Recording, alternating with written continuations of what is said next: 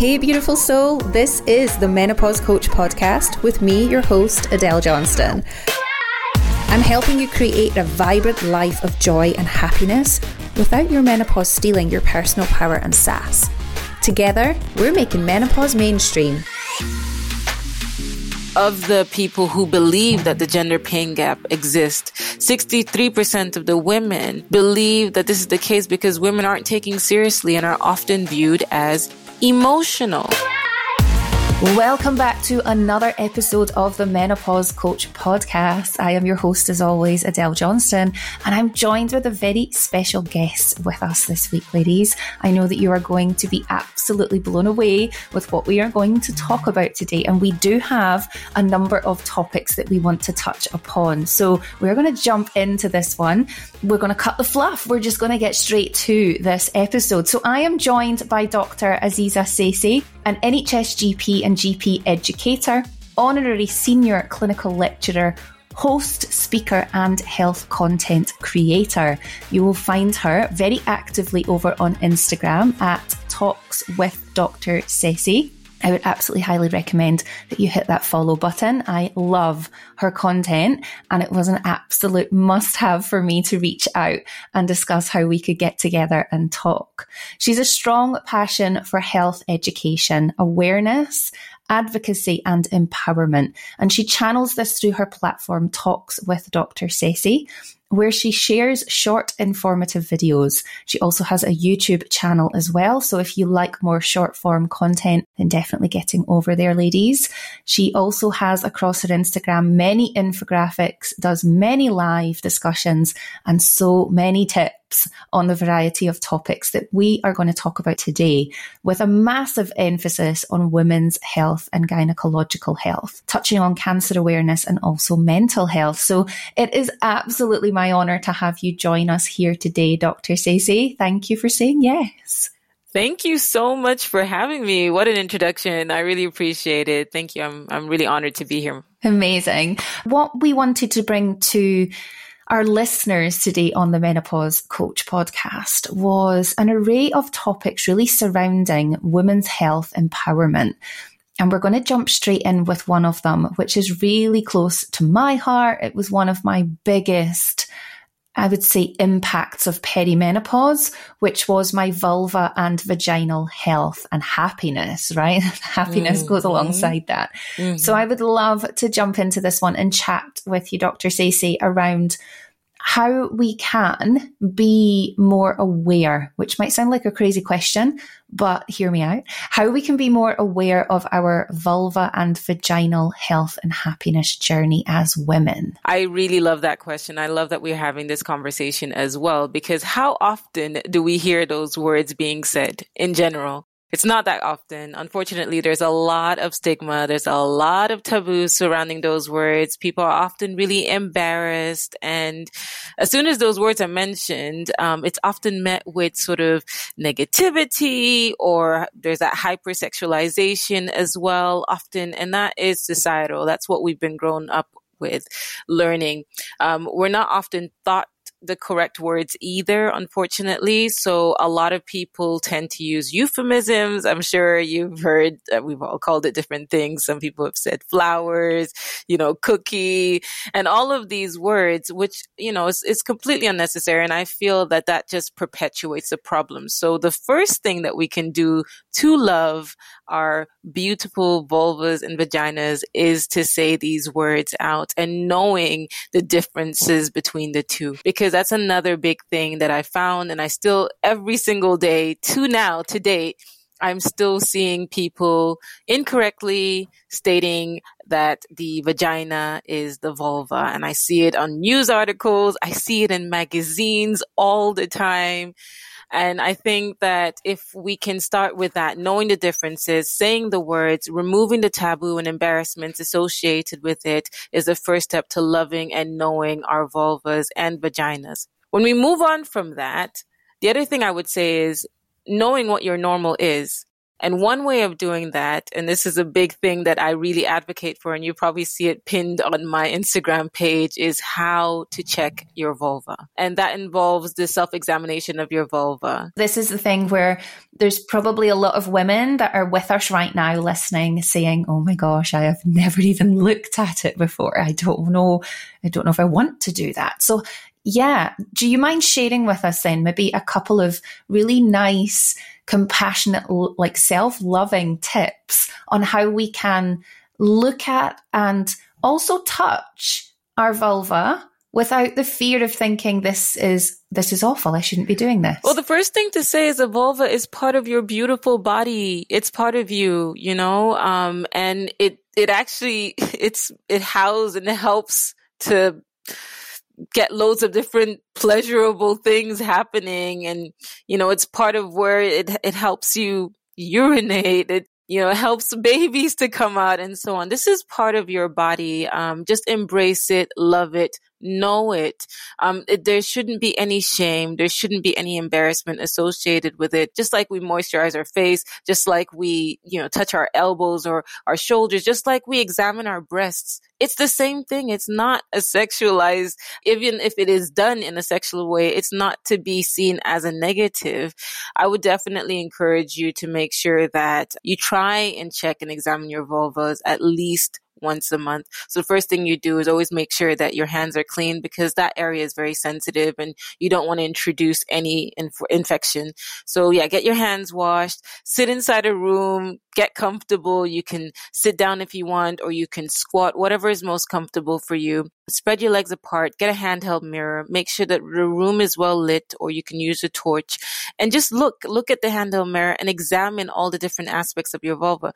So when we say vulva, we mean the external gynecological anatomy or the external female reproductive anatomy. And essentially you have the different parts. So the mons pubis is at the top, and it's at the fleshy bit. It's often covered with hair. And if we move downwards, you have the outer lips, which is also quite sort of fleshy, and it's often covered with hair.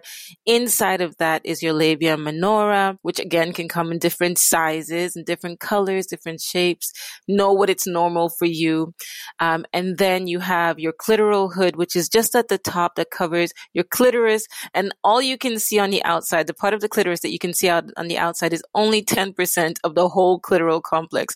And it's only in the recent sort of 15 years or so that we've found out the full extent of the clitoris, which is crazy when you think about it.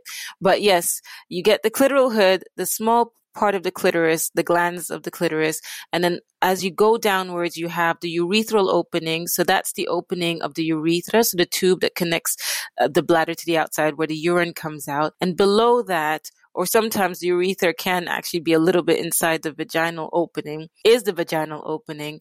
And that's basically the only aspect of the vagina that you really see. So that's why when we say the vulva is on the outside, it really is the outside. The vaginal canal is this muscular tube that basically connects the outside to the uterus, essentially. And then as you go lower down, you have what's called the perineum. So that's sort of the skin in between the vaginal opening to the anus.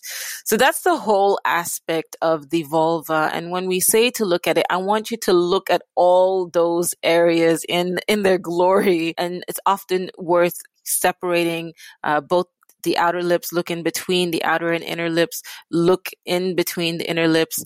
You want to look at all the structures that I've just mentioned. You want to see if there's any new changes, if you can notice any isolated redness or bruising or any thickening of the skin. So any skin color changes, any skin changes, any rash. If you notice a new mole, or if you've had a mole before, if you notice any changes to the mole where it's itchy or it's darker or it's bigger or so on and so forth, you basically want to see if there's anything that is different to what your normal is. And if you don't know what your normal is yet, get to know your normal by regularly examining and checking your vulva. Because as I say, that's an important part of your body and it's yours, and there's no shame that should be associated with it. And I also just want to stress here that it's important to know that everyone's vulva is different, okay? There's such a massive diversity when it comes to vulvas. Please don't look at yours and think, oh, this doesn't look like what I've seen on the mainstream media. Because yes, there's only a specific look that we often see.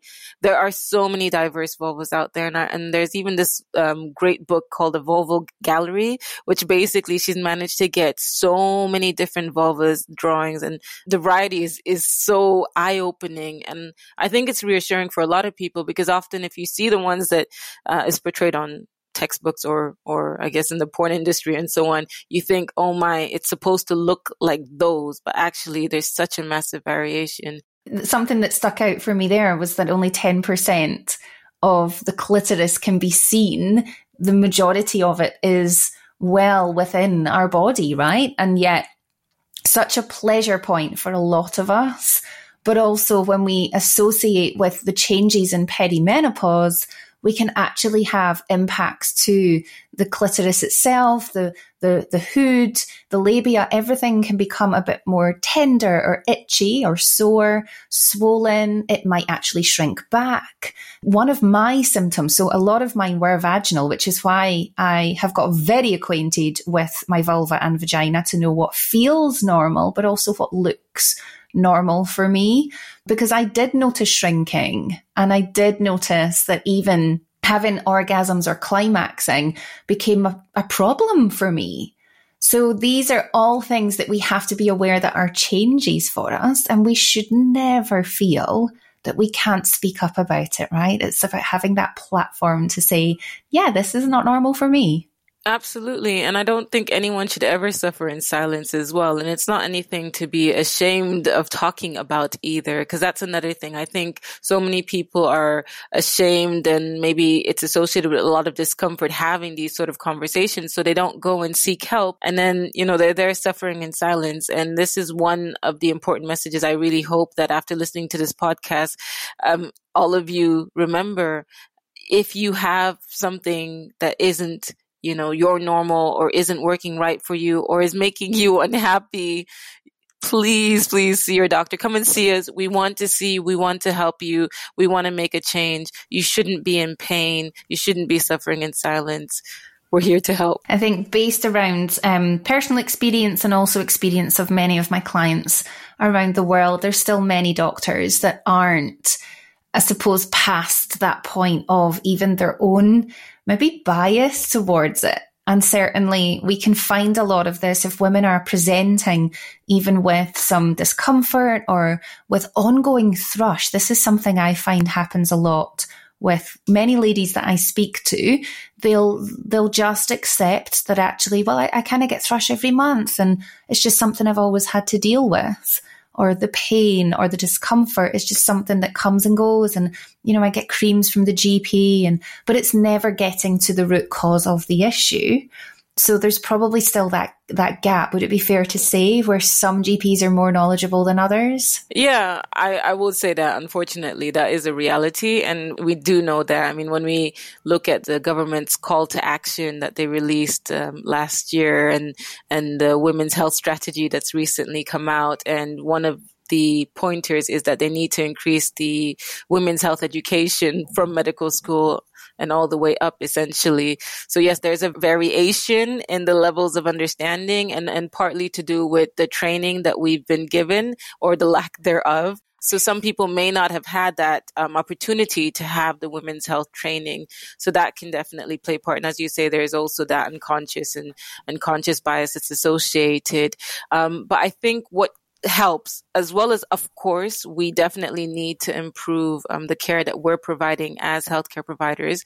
I think it really, really helps, and this is why I'm very passionate about health education, is when patients are also aware of things too, so that they can advocate for themselves. So for instance, you mentioned someone might say, oh, I've had thrush for so long and the GP's given me cream, so on and so forth. If you know that the GP should really, if you've had multiple episodes of similar symptoms and you've not been examined, then you can challenge the doctor and say, well, okay, can you please examine me now to make sure that it is thrush? How do you know for sure? Have you done swabs? You need that confirmation, and so on and so forth. I think that if we educate enough people, one, to be aware that, you shouldn't really be getting recurrent thrush, and it's not something that you should be suffering with constantly. And also you should really be examined and you should have swabs done, and so on and so forth. If we make sure that people are aware of this, then hopefully, yes, they can advocate for themselves and change the outcome. I'm a big advocate for that.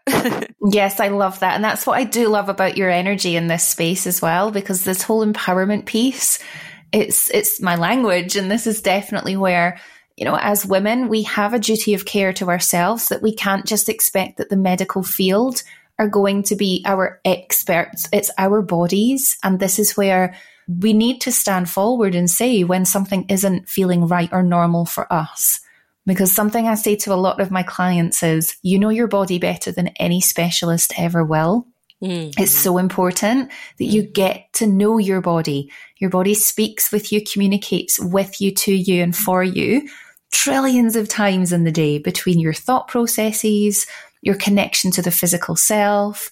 All of this is so important that if we notice, for example, here's something that comes up a lot, and especially within the female health space, as well as into perimenopause, is around heavy bleeding. And this is something where a lot of this will come up around, well, I have painful periods or heavy periods. And, I had a client who first joined me and for years had just thought that it was absolutely normal that she had painful, heavy bleed periods that saturated through clothing and bed linen, until I'd said, this is not normal and this is not something you have to accept. So do you find that this is something that comes up a lot? Absolutely. And actually, I did a reel on this the other day, and it seemed to resonate with so many people.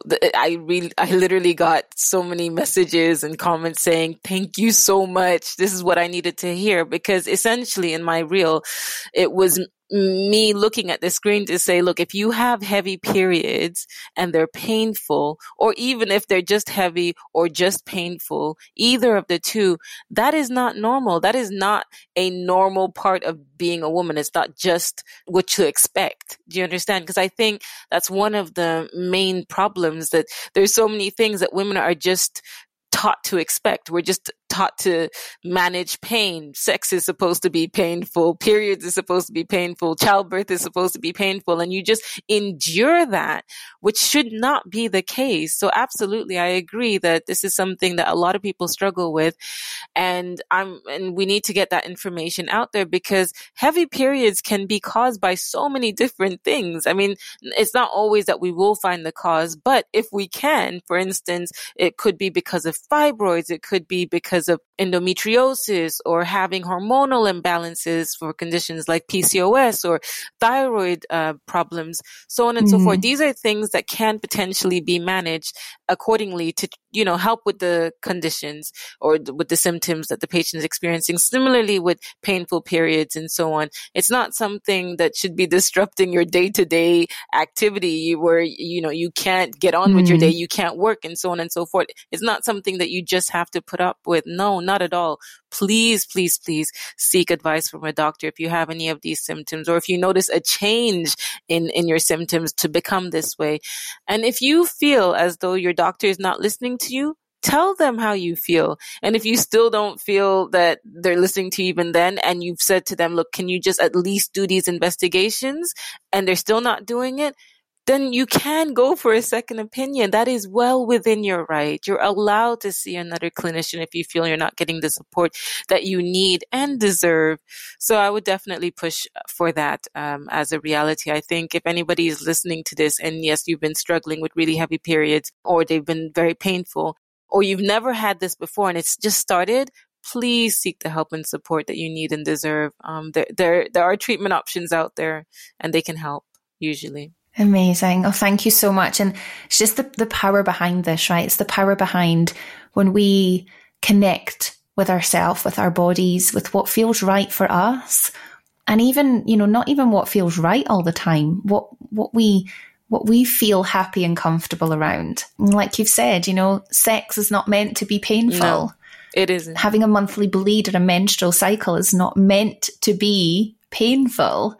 So this is where we get to step forward. And actually, when we've mentioned about this, about the whole pain piece, I remember you had mentioned something, and I've seen this across your social platform, across many people's social platforms in the female empowerment space, was around the gender pain gap.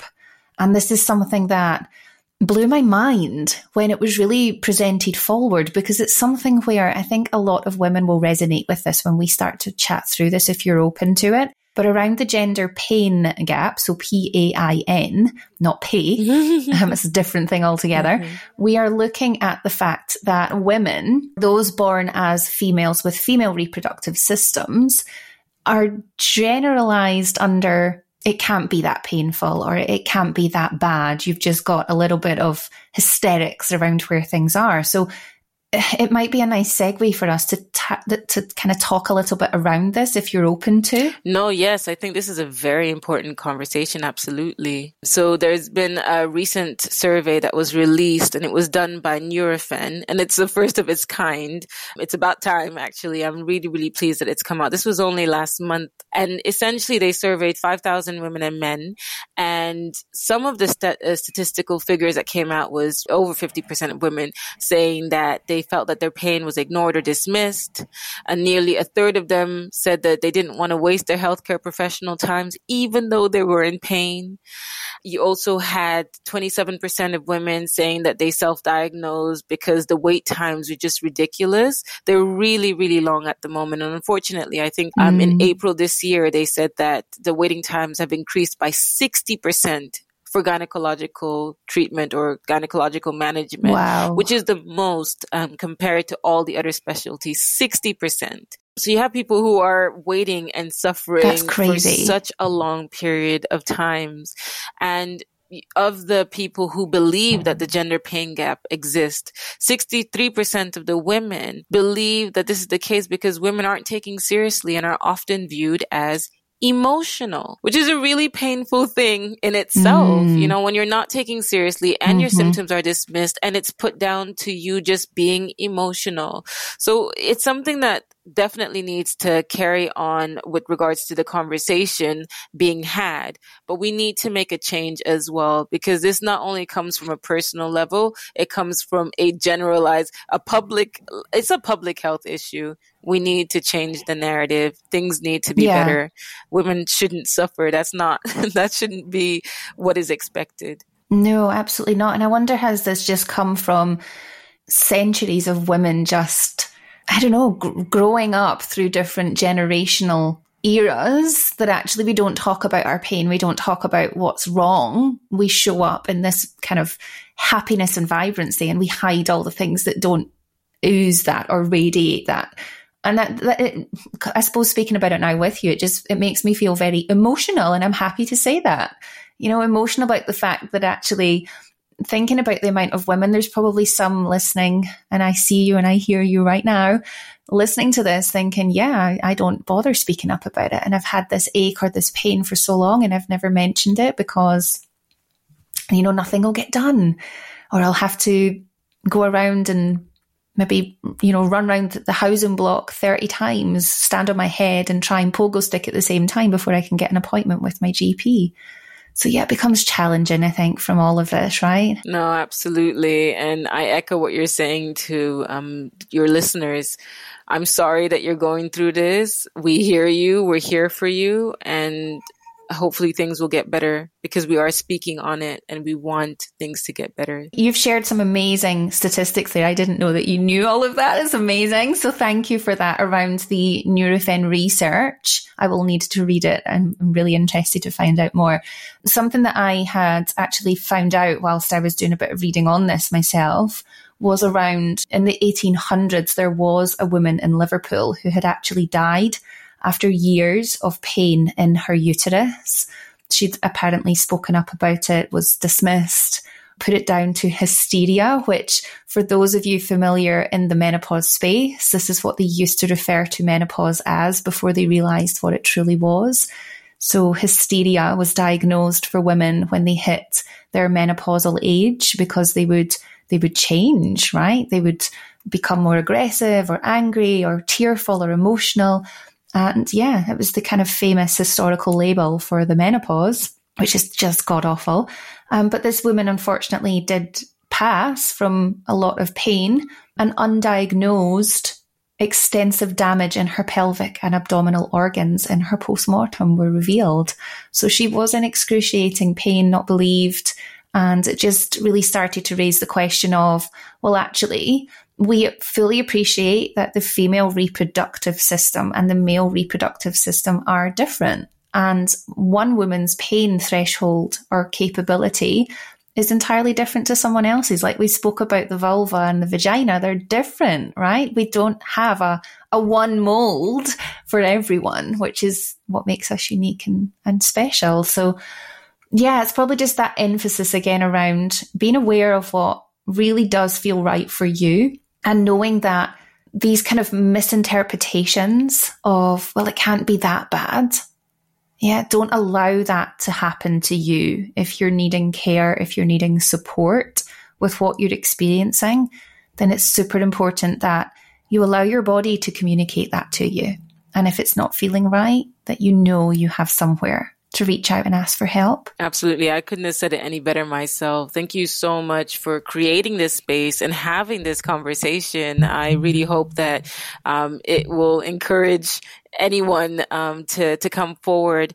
I think it's also really important, as you say, to state that pain is subjective. Okay. And like you say, everybody has their different levels of or thresholds when it comes to pain. And your pain matters. And the reason that I keep encouraging patients to come forward if they notice anything different is because I'm not saying that we're going to diagnose you with something sinister, but oftentimes if you come forward sooner rather than later, if it is a sinister diagnosis, then hopefully we've picked it up early, where treatment is more likely to be curative, more likely to be less invasive, and hopefully then you get the treatment sooner, so you're not suffering for years and years on end. And this is something that we see a lot. There are certain symptoms that I'm constantly talking about. So because we're talking about gynecological health, and I'm really passionate when it comes to gynecological cancers, because some of them are completely preventable. So I just wanted to really quickly talk about some of the symptoms to look out for, if that's okay, Adele. Please do. And I think there's probably this element here where we can almost find ourselves a little bit frightened to talk about cancers and to talk about impacts of gynecological illnesses or diseases that we can even come up against. But it's nothing to be fearful of when you know what to look out for or what to feel for. And that can be the difference between us being able to seek help quickly and potentially not get the help that we deserved. So yes, please do talk about it. Thank you. Thank you so much. I'm not talking about it honestly to scare anyone. It's just, I really truly believe that knowledge is power.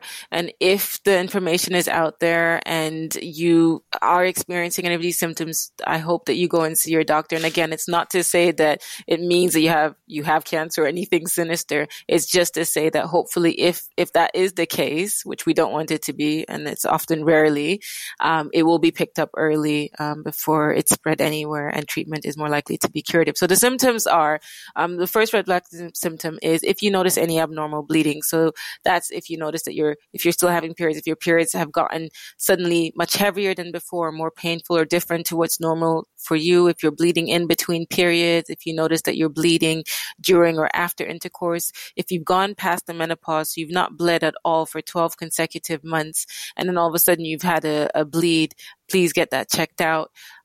Also, if you notice any persisting bloating, so this is where your abdomen is distended for 3 weeks or more consistently, please get that checked out. That's often a symptom of ovarian cancer. If you notice that there's changes to your toileting habits, so you're change in your bowel habits, or you're passing water more frequently, because of the vicinity of the bowels to your gynecological organs and also your bladder. That's why you can sometimes have urinary or bowel symptoms, because if there is a tumor growing in that area, it will irritate it. So those are symptoms to look out for as well. If you notice any change to your vaginal discharge, so vaginal discharge does vary through the month, but if you notice that it's becoming blood stained, or it's becoming black, foul smelling, different to what's normal than for you, please get it checked out. If you notice that you are getting any vaginal soreness or vulval soreness, or any changes to your vulva from doing your vulval checks, like I was just saying to you, if you notice any new changes, any thickening, any redness, any lumps, any new moles or changes to the moles that you already have, anything like that, just please, please, please get these symptoms checked out so we can make sure that it isn't anything sinister, which, as I say, is rarely the case. And you are never going to annoy your health provider by asking for some support and just reassurance.